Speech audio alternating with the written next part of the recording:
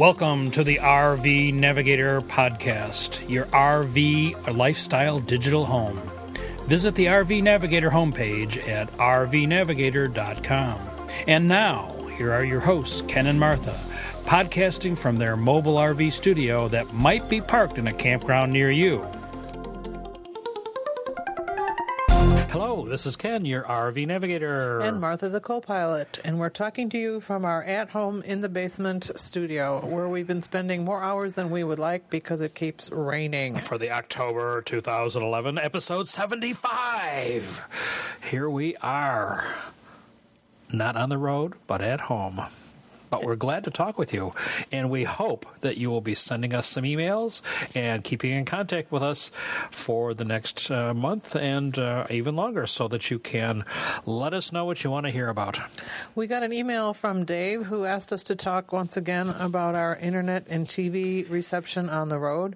This Always is an ongoing topic. Dilemma. I would say before Ken launches into his techno talk Launches? What do you mean launches? that I've been impressed and pleased by the improvement of campground internet providers. Yes. It seems to be a more robust system, more commonly available, more likely included as part of your camping rather than an extra add-on that you have to pay for. So I think campgrounds are coming along, but there's still many places where you And, of course, getting it are on in your own. RV is always an issue.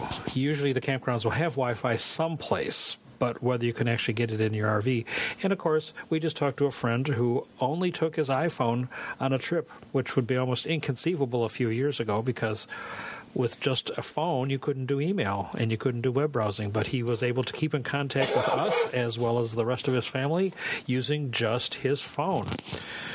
Now, I would not go quite that far, but it just goes to show that there are some exciting things happening that you can take advantage of. And, of course, one of the latest ones is, coming up at the beginning of this month, is the iPhone 5. Or you'll probably know all about this, dear listener, by the time you listen to this, but I don't know at this moment what it's going to be because next Tuesday is the big announcement. whatever it has, I'm sure we'll need it. And we're going to need it on Verizon. I should say that we've had our fair share of hassles with AT&T lately. Did you talk about this? I don't think so. I don't know, because we didn't know. We were camped last month on the Canadian border, but we were in Maine, not in Canada. But we could tell from our cell phones even before that they madly wanted to connect to the Canadian tower because that was the only game in town. Yes. No, I think we talked about that. And so we prearranged with them that we should not be charged for usage since we were not in the country, but we did a stupid thing and didn't turn off our internet roaming. Is that what it was called? Data roaming. Data roaming. Yeah. So all our little apps on our iPhones were in constant communication with the world via Canada. Our bill, which I just got this month, was over $400. And we never used the phone. Well, we did use the phone, but we certainly didn't use any data, and we didn't mean to be. The phone used the phone. Yeah, I didn't use the phone. Well, you called. We made some phone calls. But that wasn't $400 worth. No, as a matter of fact, as I look at the bill, the problem wasn't the phone calls. It was this data roaming business, which nobody quite understands exactly what the heck's going on. I didn't do any data. I guess my phone used data, but I didn't know it was using data. And so that's a really confusing factor. So, painful lesson learned. Well, I'm still in negotiations with our buddies at AT&T because the same thing happened last month when we were in Canada. This time we weren't in Canada, but last month we were in Canada and we were on a cruise and I used 6 megabytes, which is almost nothing in terms of data, and they charged me $200 or something like that. Anyway, it's $19.95 per megabyte, and of course a megabyte is hardly anything these days. So here, innocent me thought I had my phone turned off, but I guess I didn't have it turned completely off. We're anxiously waiting to switch. Now, is anybody from AT&T listening, do you suppose? I would doubt it. Has the RV Navigator podcast actually reached the muckety mucks at AT&T? I would doubt it. Oh. so I can't talk to them directly. No, you should say what you really think. That's what we always do on this podcast. I understand that, but I would like somebody who knows something to listen. Anyway, so, dear listener, you are listening, and so I will talk to you. We're switching to Verizon probably in the not-too-distant future as soon as that fabulous new iPhone comes out and I get clearance from the Finance Committee. Is that me? Well, this is a bit of a problem because the Verizon's going to be more expensive for us than the AT&T was, which is aggravating. That's why it has to have clearance from the Finance Committee. So the final decision has not been made. But we really have been frustrated by AT&T. Yes. I feel like I live in a third world country with all the dropped calls, and I hardly ever talk on the phone.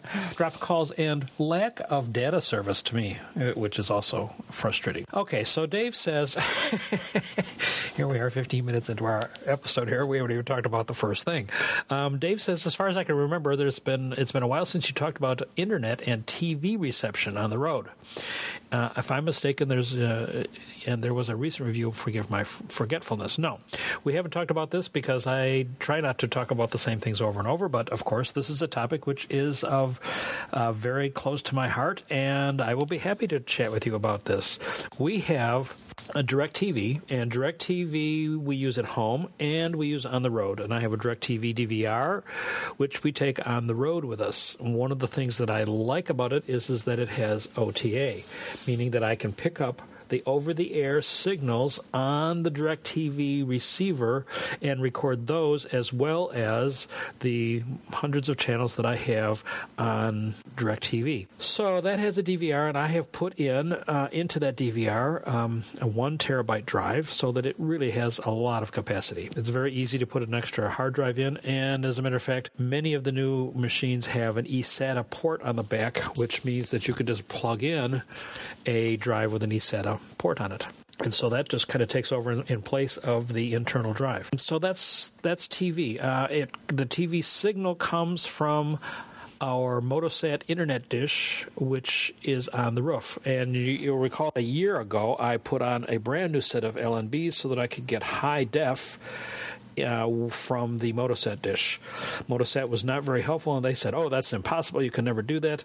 But a third-party manufacturer came out and said, oh, we can make the LNBs to go on your dish. And so that was great because I was afraid that I was going to have 2 separate dishes. So now I have just one dish, and it does the Motosat internet.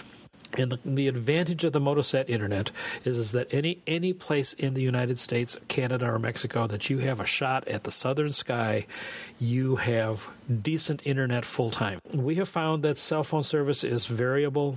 That sometimes it's fast, sometimes it's slow, sometimes it's not there, sometimes the signal's weak, blah, blah, blah, blah, blah. It seems to be stronger in urban areas, and campers tend not to camp in urban areas because there are no campgrounds there. And as we just mentioned, we've had real trouble with AT&T 3G service. With that said, we do have a new Sprint data card. Why did I go with Sprint? Well, because they've served us pretty well, frankly. The data card that we have it in a MiFi type of arrangement. It's actually a Cradlepoint router, so it's a USB that plugs into the router, and then it becomes a Wi-Fi hotspot. I just upgraded that this week, and we now have not only 3G but 4G. Unfortunately, here at our house, we don't get 4G, so which is in an urban area. Which is in an urban area, and you'd expect to get 4G here, but we don't. As I look at our trip to Texas for the winter, that will not have 4G either, so I don't know whether the 4G, but it was free. So a free upgrade with a 2-year contract, so I guess we'll stick with that. The satellite works very well under most circumstances, although we have had some connection problems at times. And you probably remember some pictures that I put on my podcast message board last year about in the winter about me having to go up on the roof and replace a component and that sort of stuff. But overall, it's very stable and it's very consistent. One of the problems with it is, however, that there is a definite data limit, and you get about 500 megabytes per day, which is okay. It's barely enough. We can't do podcast downloads, but we can, if you get up in the middle of the night between 2 a.m. and 7 a.m. Eastern Time, you can have unlimited downloads. And so that if you need to update the software on your computer, or you want to do podcast downloads, you can get up in the middle of the night, which is okay, because if you're on the West Coast, you see, that starts at midnight, and that's actually feasible. Only for the truly devoted. Which we are. So they do have an alternative, and I have downloaded gigabytes in a night just by getting up and starting that old computer. So that's the way we do TV. Now, I have also purchased a little portable satellite dish for TV. But fortunately, it's from Winegard, and it's comes in a box, and the dish and everything is all in there. It's an 18-inch dish, and I have not had to use it because we've gotten TV every place we go, because we always specify that as one of the criteria for getting a campsite, and we always look for that. So I haven't had to use it, but it's there in case I need to use it. One of the good things about the internet dish, using it as a satellite TV dish, is that because it's a 0.74 meter dish, it's much larger and therefore has much greater signal gathering capabilities for TV, which it needs for the internet, but the TV doesn't need it, so we get TV in places where otherwise you wouldn't get TV. I don't have InMotion. We don't need to have InMotion. I don't have a dome. Domes are always, when you make a small dish, you compromise in terms of the signal strength and places you can use it, and also the InMotion and the dome type of dishes do not get high definition. So that's a problem. And the reason why is because they don't get multiple satellites. Now I'm picking up 5, 6 satellites simultaneously. So that's takes a dish of a decent size in order to be able to do that. So basically the way the domes work is that when you press the channel for a new station, they have to reposition themselves to get a new satellite if it's not on the same one as the previous channel. Does that make sense? I don't know. I'm not listening. What? You're not listening? Oh, boy. Dave says that he has both AT&T and Verizon. So he's going to give us a nice report on which of the two he likes, and he's able to connect his iPhone via tethering. And tethering is a nice option for many people because, but AT&T doesn't really. Well, they offer tethering via Bluetooth, but the data capacity is so low that that's just not worth it. At 200 megabytes a month. So Dave has a more generous finance committee than you do. I guess so. How did that happen? So we have been traveling home since we met you last. We did the Rhodes Scholar in Corning, New York, which we were in the midst of, I think, in the last episode, after having driven through the storm-ravaged Binghamton, New York. We completed that event and traveled home fairly expeditiously, and we stopped in Sandusky, Ohio. If you look at a map of Ohio, Sandusky is in the middle and the very north, conveniently located just north of the Ohio Turnpike, 80/90. And I think of Sandusky as the area where Ohio comes to play because it's really a place to come and have fun. Probably the thing that it's most famous for is Cedar Point, an amusement park that features very vomitacious roller coasters. That's your definition. We went there once, and if you were a roller coaster aficionado, you would love it there because they're huge. Are there any roller coasters that are not vomitacious? Well, some are more so than others. And theirs were a 200-foot straight drop faster, down. Yes, is vomitacious to you? And upside downer than most any others that I've seen. And quite frankly, 14 corkscrews is vomitacious to you? For someone like me, the park didn't have a whole lot else to offer, but if you're into roller coasters, that's a great place to go, and obviously a very popular choice. But the other thing that we enjoyed there is there are a number of little islands off the coast of Sandusky in Lake Erie, and you can take a ferry. The only Great Lake that's that's caught on fire.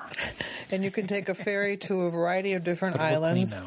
And while we're not experts in this area, it looks like when you get off the ferry, they take you to somewhere whose only purpose is to have fun. Yes. So we went to Put in Bay, which was like 2 stores and a bar, 2 stores and a restaurant, 2 stores and a bar. And But there are a lot of bars and a lot of restaurants and a lot of people. You can take the ferry to other places, and it's just a nice day to spend there. And we rented a golf cart, which was a very nice way to see the island on our own pace without killing ourselves, although it would have been easy to do by bicycle, which is the other thing they rent there, and had a wonderful day. So if you're looking to break up a trip across Ohio, we would recommend Sandusky. Of course, Ohio is one of the only places that actually has camping in the travel plazas. On the turnpike. On the turnpike. Very cool. Every other plaza has sites. Well, that's cool. And we've actually stayed there, and it's quite nice. Electric and water only, but they do have a dump station, so very nice to stay there. And then you can have a delicious meal in the food court. At the McDonald's. So that's the day you might want to cook in the RV. Gas prices, as we expected, were high throughout the whole trip, but fortunately right now they seem to be coming down. We paid as little as $3.78 for diesel. For diesel, and now it's down to $3.60 something. So even around home here, which is a real shockaroo. So maybe this will put a shot in the arm for the RV market, and they will be on the upswing for the summer season. Of course, it's only fall. And makes me feel encouraged about our possible plan to go to Alaska next summer, which when we first started talking about it last winter, as the diesel prices were rising, seemed like it was going to cost too much. So hopefully we can fulfill that fantasy and talk to you from Alaska next summer. So now it's time for you to talk about some technology. Now, you got a nice new camera. Oh, and you're going to ask me what it is. It's a Canon. 230 SI or HI or something like that. Thank you. 15-to-1 zoom lens. My constant quest is to get a smaller and smaller camera that does more and more. And she's come close to that. And with this one. this is an almost fit in your pocket, certainly fits in your purse camera with a wonderful zoom lens, makes high def video, and has every feature that I could possibly want. Stabilization, which is good. It's so light and so small. And easy to use. The only thing it's missing for those of you from my vintage is it doesn't have a viewfinder, which bothers me in bright light. I took a lot of pictures in Maine of ships, and I found myself cutting off the tops of the masts because I couldn't quite see them in the little viewing window. And I think with a viewfinder, I would have done a little better. But now that I know that, I take that accordingly when I'm composing my shots. And you like the 15-to-1 zoom? I love it.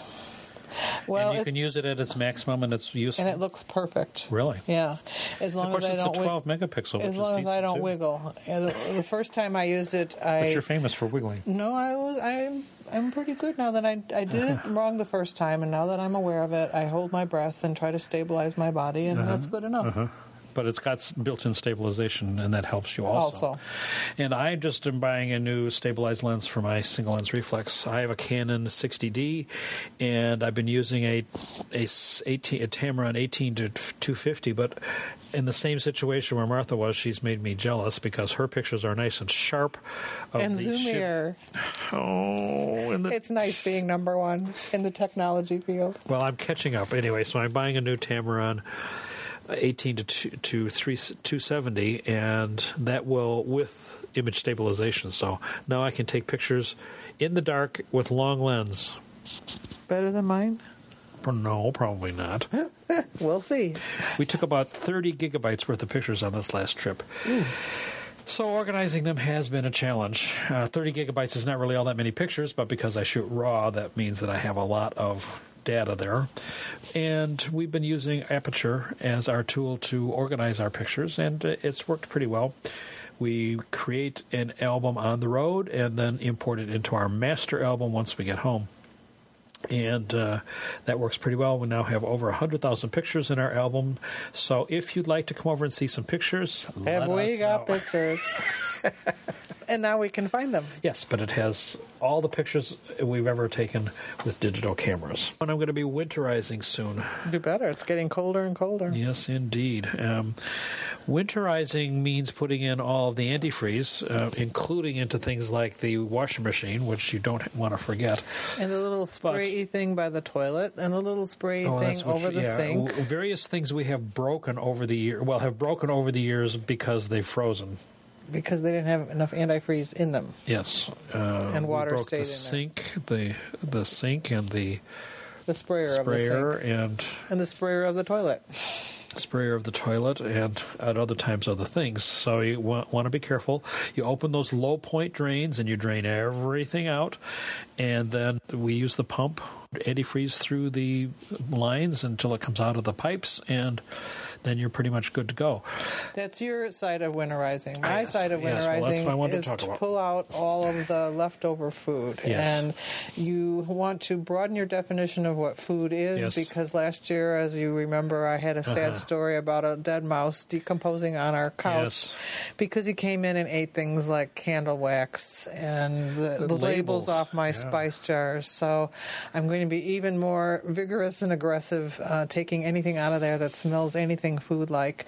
And one year I forgot a pop bottle which froze, but luckily it was still quite frozen when I noticed it, and it never did explode. But you really need to be careful to take everything out if you're going to leave your rig parked in the winter. And that little animal thing, they really like this, and there's nothing worse than having a scared animal in your RV, because once they get in, they can't get out, and they will eat whatever they can, and it could be the padding from your furniture, or it could be the labels off the who knows what it's going to be. With our motorhome, with the big bay in the bottom and all that, I have no idea how we ever got up there, but doesn't take much. I guess so, because ours, I consider it to be very enclosed and hard to get into, and we certainly don't have any air leaks or anything like that, so we don't know. And fortunately, it was just one, and he must have run out of food because he died. And hopefully he left a stench will repel other mice in the future. Doesn't repel us because we can't smell it. No. I feel bad for them. They need somewhere to go and something to eat, but it doesn't need to be inside my motorhome. But we were traveling home, and our friends who we were traveling with said, let's turn on the stove to warm things up. And I guess that's maybe a logical thing, but you better not do that. You shouldn't do that in a house. You shouldn't do that any place. Carbon monoxide is really bad news because it's an odorless, colorless gas, but it's toxic, and it can cause accidental poisoning deaths almost any time. And there's a report here from the Associated Press that talks about 3 Tennessee Motorcycle Festival attendees who died as a result of running their generator, and the fumes leaked into the camper, and they died. And of course, our generator is underneath, but if you have some sort of a leak in the exhaust system, then that could leak into the RV too. RVs aren't required to have a carbon monoxide detector. We do have a carbon monoxide detector. In general, are they required? I would think so, but you have to put batteries in them, and you have to make sure that they work. This guy apparently didn't, and so. And this article, you're going to link to it, I assume, has an extensive list of things that can cause carbon monoxide poisoning that are not necessarily so obvious, like running your oven when you're inside the RV. So there are lots of, I guess what I'm saying is there are lots of ways you can get carbon monoxide poisoning. So read the article, pay attention to the bullet points, and if you have a detector, make sure it's and just be aware of that. As the cold comes on us, we tend to want heat, and where do you get heat? But from flames, and what do flames? Is it CO2 or is it carbon? CO, carbon monoxide. I know, but what do flames cause? Heat. Read the article. Heat. If that's all they cause, then it would be great to use them. They cause carbon monoxide gas. Okay. That's what kills you. All right, just use up all the oxygen. No, the gas kills you. Well, we now see that the Pennsylvania RV show, the Hershey show, which we almost went to, but we're glad we didn't because it was flooded there too. Despite record flooding in the area this week, in the week that they had it, an incredible storm on Wednesday, people seem to love going to the show. A total of 36,410 people took part in the show's Consumer Days, September 14 through 18. I don't think of Hershey as being a place where people go to buy RVs, but apparently this is always one of the biggest shows in the country, and I think it's one of the reasons is because many of the dealers bring out their new models at this time. That's good news to hear that there were lots of people there and people were actually buying RVs. You found an article from a blog on the Woodall site where someone had written the 10 best camping gadgets, don't leave home without them. And while that's a good concept, when I read his article, I hardly agreed with any of them. Because most of them we leave without fairly regularly. And we have our own 10 best. It starts off with duct tape. I guess that's... What do you mean you guess? Duct tape is the ultimate do-it-all. Fix it. When you don't have the right thing to fix it, fix it with duct tape. Fix it with duct tape. And a butane lighter? Yeah, we have a butane lighter. Sometimes my burners don't light. And but you need it for other things too. And a pocket knife? Yeah. Uh-huh. And he suggests a Mini-Mag flashlight, but we would like to also promote headlights, which we use quite regularly when there are dim lighting situations. I've used it too. No. Yeah, I like it too. Do you have a dual headlight or a mono headlight? Just whatever I need. It's there in the drawer, and I put it on. She's a mono headlight person. I'm a dual headlight person. And then he lists hydrocortisone cream, which I don't think we have. Yes, we do. A plastic poncho, which we don't have. A Leatherman tool. Do you have that? Of course. Walkie-talkies, which we have but we don't use. Why don't we use them? Because the engine is so loud I can't hear. Well, not only that, but we have our phones whenever we need walkie-talkies these days. I think people think about using them to help park themselves. Okay. And it's much too loud back there for me to or for talk keeping to you. track of your kids or whatever, but we still use our phones. Magnifying glass, which we don't have but probably should because we're getting older and we can't see well anymore. And a loud whistle for emergencies. That never even crossed my mind. So if you look at the website, not only does he have these bullet points, but you'll see the responses of many other folks, such as ourselves, who made suggestions for other things that now far more than 10 that you should always have in your camping gear. So what would you put down? Important things like shoes. That's the 10 best things. Well, I assume you're coming clothed. He's not talking about that sort of stuff. A GPS. Oh, I couldn't live without it. Couldn't live without a GPS. Can't live with it and can't live without it. And your phone. Yeah. I don't think I'm a fair person to ask because I'm not the fixer. I see. Okay. And I think of things I think I would be cooking with, and you don't have to have them. You would just use something else. Okay, so we'll let you off the hook there. Thank you. Full-time surprises. Yeah, this article kind of surprised me because these full-timers are writing about things that surprise them. As they turned themselves into full-timers. And some of them are things that I would not have expected. In particular, they have had difficulty finding the assistance of medical personnel as they've traveled around the country because we haven't really needed to do that. They say that doctors and dentists don't want to deal with you if you're only going to be a one-time customer. And they said the same thing about RV repair centers, and we've certainly had experience with that, which is if you've got money in your wallet, they're happy to see you. Yeah, but are they doing you the best job if they know that you're not going to come back again? I don't know. We've had pretty good luck with it, I'd say. Mm-hmm. And I can remember a time I had to have stitches removed when we were in Maryland, and we called somebody up and he did it. It was not a big deal. And they mentioned something which is interesting. You have to have a schedule. That I guess they didn't have a schedule when they first started. And I think if I were a full-timer, I wouldn't want to have a schedule. We do have a schedule. Well, we're not full-timers. You have to have some reason to get up and go and do things. I don't think they're saying that so much, but like when you check into a campground, they're always asked, when will you be leaving? Which is a question that campgrounds always want to know, and they have to come up with some answer that they say. Number 2 is all ads for campgrounds are not completely accurate.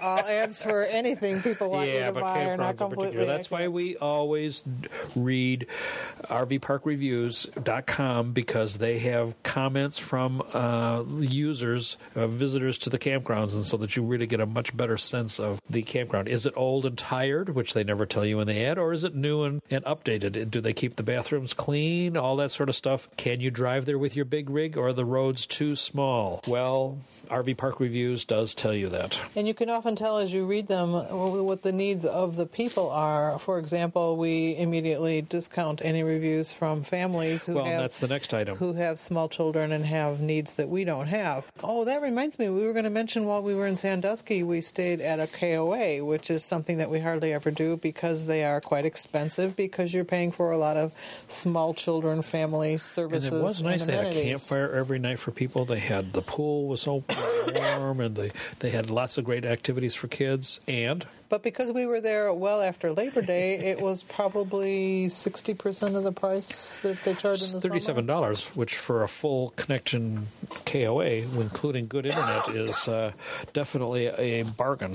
A very nice park, and it had places for our friends who didn't have an RV to stay. Very nice little cabins, I would say. And I could see a lot of people use it. They had a lot of cabins.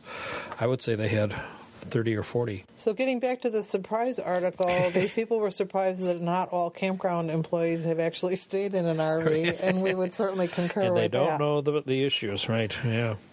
Although there are many work campers, I think, who work at campgrounds who are very familiar with it. Anyway, so if you have some ideas about the surprises that you have had as a full-timer, let us know, and we'll include them on the list. Oh, I wanted to mention, last month I mentioned about the Good Sam app for the iPhone. We have now completely filled it out and got it ready to go, but I noticed also that AAA, which is the other towing service that we have for our other cars, also has a nice app. And they also have something that we've used for a long time, TripTix app, which allows you to see your routing and things along the route, which is also very cool. So it has POIs along the route as part of the TripTix app. So you might want to take a look at that if you are a AAA member. And, of course, it has the same sort of app that Good Sam does for towing. You put in all of your information in advance, and because your phone knows where you are, you just press the button, and you are connected with somebody who can help you, and they know where you are, and you can put in what kind of service you need, and hopefully it will be there very quickly. So this makes me think, now that there are only 300,000 apps in the App Store, what apps would you like to see? Let's start a list of new apps. Aren't they all already there? Well, no. I think I would like to have a weather radio app. That goes off if there's bad weather in your area? Well, because it knows where you are. The problem that we have is that we know that there's bad weather, but we don't know what to do about it. Well, we don't know where we are and whether it really affects us. And are we in Kendall County or not? Exactly. That's exactly it, because you listen to the weather radio from the Weather Service, and if you're in an unfamiliar area, you have no clue as to whether the weather reports are applicable to you.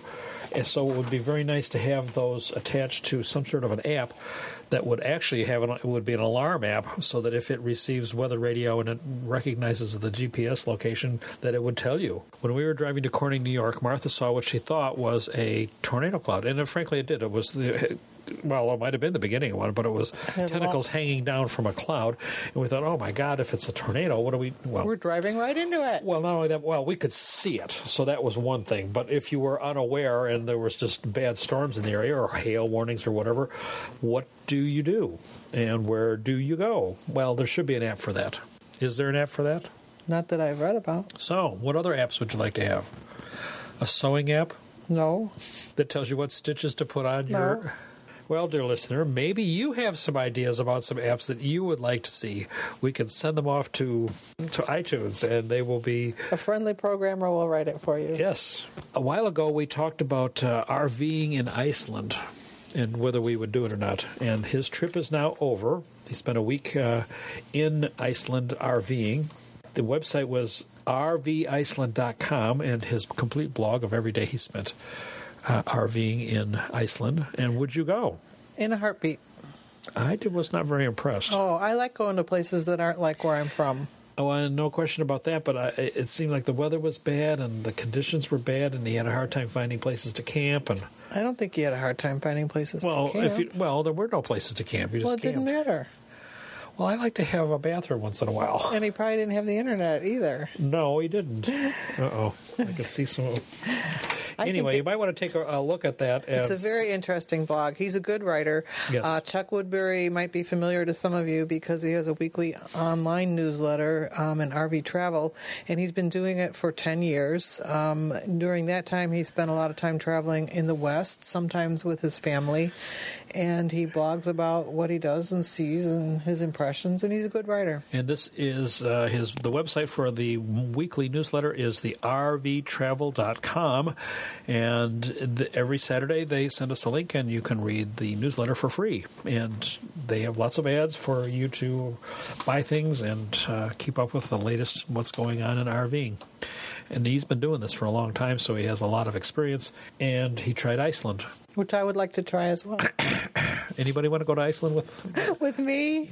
We got an email from a company, Rocky Mountain Mattress, who I'd never heard of, but Rocky Mountain Mattress specializes in making RV mattresses. And I would think that that's a fairly popular need because from my experience, the mattress that your RV comes with is often just this skinny little foam rubber pad that after you've been laying on it for a while mushes down to nothingness, and they're not all that comfortable. So this company makes you like a tailor-made mattress. And he says, we have done all kinds of custom RV mattresses for just about any RV you can think of, including fifth wheels, travel trailers, pop-ups, motor coaches, truck campers, and even boats for the U.S. Coast Guard. So they make custom mattresses, and we talked to a couple at the Rhodes Scholar who actually had to have their Monaco motorhome adjusted in terms of the bed because they were both well over 6 feet. He was 6'10", and they needed more length. A longer mattress, and I don't know whether they dealt with this company, but certainly this company could make a mattress which would accommodate very tall people. As long as you have space in your RV, they had to have their cabinets made smaller so that they could extend the bed. And then we have, if you're into sleeping, and who isn't, you want to sleep in a nice, comfortable way, then you might want to read the article called Tent Flow Mattress and My Sleep Experience. Corey Grant has written this article, and it's quite extensive, and he talks about his experiences with... and things to look for when you're buying a replacement mattress. Yeah. And that were important to him. Yeah, and he was very excited about the foam coverings for mattresses, and had some good tips about that, so you might want to take a look at that when you get a chance. And perhaps we should add, I'm sure we've talked about it before, that we decided to go with a Sleep Number mattress Yes. when we replaced the one in our motorhome. Without any foam on top. Right. And from my perspective, it's certainly more helpful to my back than anything we had in there before. And is it soft enough for you on your side? Oh, yeah. We're happy with it. And it's very light. That's another thing I like about it in an RV. We're chuckling about an article that is titled, Don't Become a Victim of RV Lock-In. I wouldn't actually have paid much attention to this article had we not. We were in Massachusetts, camped next to a motorhome very much like our own, and I could tell from the struggling going by the door and out the window that the people who were inside the motorhome were involuntarily confined in their motorhome. Well, the owner of the campground, because they couldn't get it open, and they had phoned him. The owner of the campground, and he was out there playing around with the door. And I went out and I said, well, you know, what's going on? And he says, owners are locked in their RV, in their RV. And they had handed the keys out to him, and they were trying to unlock and he couldn't move the deadbolt. And they had to. Ever heard of being locked in your RV? And they called a locksmith, and they eventually had to climb out the window. Well, they called and take the door apart. This is very interesting because this article deals with this, and they deal with it to some specificity. So I don't even think about this as a problem. Ours has just one door, and if it's locked, you have to climb out the window. You have to go out the window. Actually, the gentleman was a little bit too rotund to come out the window, so his wife was out there first of all. Oh, maybe that's who I talked to first. And she was out there playing around trying to get it. No, it was the campground guy because we had to put the picnic table up to help her get out. They had gone in and out of the RV 2 or 3 times through the window, and this, even with my excellent skills at fixing things, I couldn't have any clue. And we looked at my RV door to see what mine looked like. Theirs was a Monaco. Eventually, though, they got the lock taken apart, and of course there are 2 locks on these doors, and so they didn't know which one was causing the problem.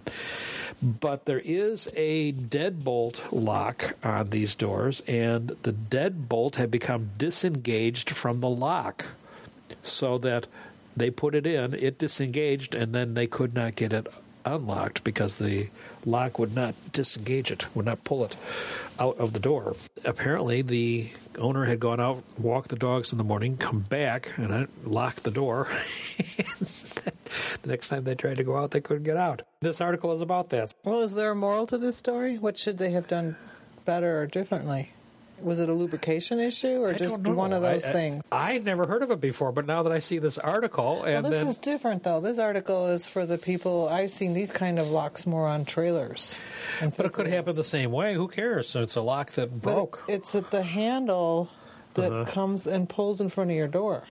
Kids came and just pulled up the handles and locked people into their campers. Oh. And so this article is about someone who made a fairly extensive workaround because you want the handle to be there when you're coming up and down the stairs, especially if you have a taller climb. He locked his wife into the RV. And went and sat in his truck and ran the air conditioning and ran the radio, and she was pounding on the windows and calling.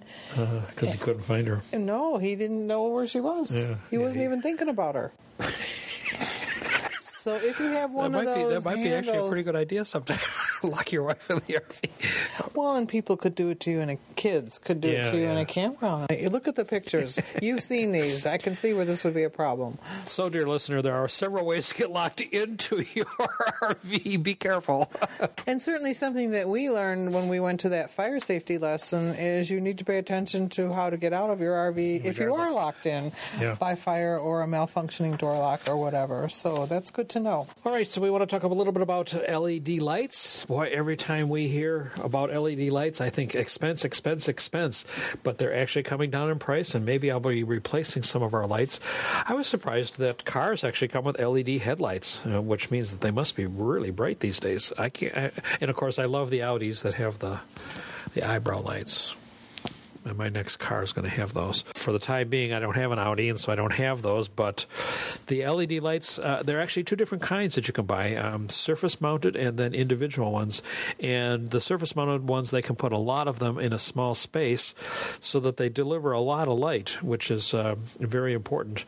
And they're actually coming down in price. So we'll pay attention to this and keep you posted because we want to replace our standard lights with LEDs just as soon as we possibly can.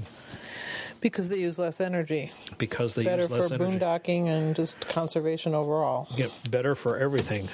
Although we have mostly fluorescence, so the issue is not quite as pertinent for us as it is for others, but I think they're coming down the road here, and the RV market must be big for these. Now, how about this one for going green? I've thought about this before, but there is a company who's making this company called Cheap Heat, and it's a system that turns your gas furnace into an electric furnace temporarily. So it's got, apparently they have a heating coil that they can put into your furnace, and then you can use the campground's electricity rather than having to bring a space heater. Well, instead of using propane to heat your RV. Because we do that now with a space heater, but then we have to bring another. Yeah, but this would move the heat throughout the entire RV with the furnace. Do a better job, yeah. Yeah, and it probably wouldn't be nearly as loud because we wouldn't have the roar of the propane flame. It's called Cheap Heat, and they talk about themselves as going green. I'm not sure about that it's actually going green, but it's using somebody else's electricity instead of yours. And then we have a couple of kind of funny things here. This is the new reality TV series.